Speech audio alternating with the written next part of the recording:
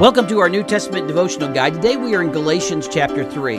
Galatians 3 and 4 are going to be heavy theological sections.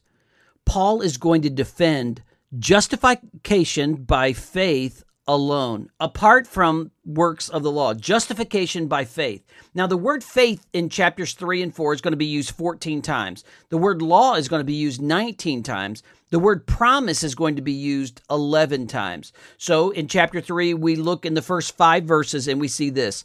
Salvation is by faith. Look at your life. Look at the personal testimony of your life. He begins and calls them foolish Galatians. It's not that they are ignorant, but they are confused and they are disobedient. And he drives home the fact that you received the Spirit by faith. Look in your life. Notice verse 2. This only I want you to learn from you. Did you receive the Spirit by the works of the law or by the hearing of faith? You received the Spirit by faith. So salvation is by faith. That's how you receive the Spirit. Then notice down in verse number 5. He says, he who supplies the Spirit to you and works miracles among you, does he do it by the works of the law or by the hearing of faith? You receive the blessings of the Holy Spirit and the workings of the Holy Spirit by faith. So look at your personal life and recognize salvation is by faith. Secondly, salvation is by faith. Look at the Old Testament. And he's going to go through a string of quotes in the Old Testament, and we're going to see how this applies. First off, in verses 6 and 7 of Galatians 3, Abraham was justified by faith. Go back Genesis 15:6. In verses 8 and 9, God promised to bless the Gentiles through faith. Go back and look in Genesis 12:3. Verse 10, the law cannot save, it only curses. Deuteronomy 27:26. Notice in verse number 11, the just shall live by faith. A direct quote from Habakkuk chapter 2 and verse number 4. Verse number 12, nobody can be saved by the law because you can't fully do it and keep it. Go back and look at Leviticus 18:5. And then verse 13 and 14, Jesus died on a tree, the cross, because he took our curse upon himself so we can live in liberty.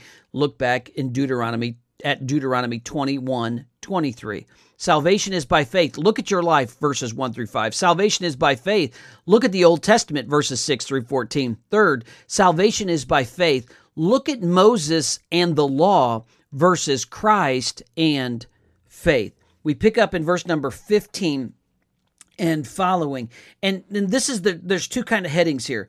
The Mosaic law convicted, but it couldn't save. The Mosaic law convicted, but it couldn't save. It revealed our sin, as verse number 19 says. It was added because of transgressions. Notice down in verse number 22, the scripture has confirmed all under sin. Verse 24, therefore the law was our tutor. It revealed our sin. And go back up, it's just temporary. The Mosaic law convicted, and the Mosaic law was temporary. Notice verse number 19. It was appointed through angels by the hand of a mediator. Look at Acts 7:53 and Hebrews 2:2. It doesn't give the precise role of angels in this process, but it gives the picture that this is temporary. So the second main heading for this section would be the law prepared the way for Christ.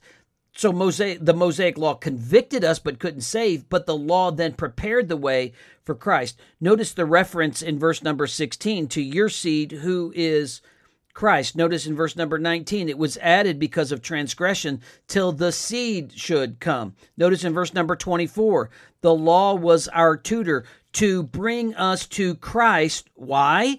That we might be justified by faith. But after faith has come, we're no longer under a tutor. So now we are not under the law, but we are all sons of God, verses 26 and following. You are all sons of God through faith in Christ. It doesn't make any difference whether you're Jew, Greek, slave, free, male, female.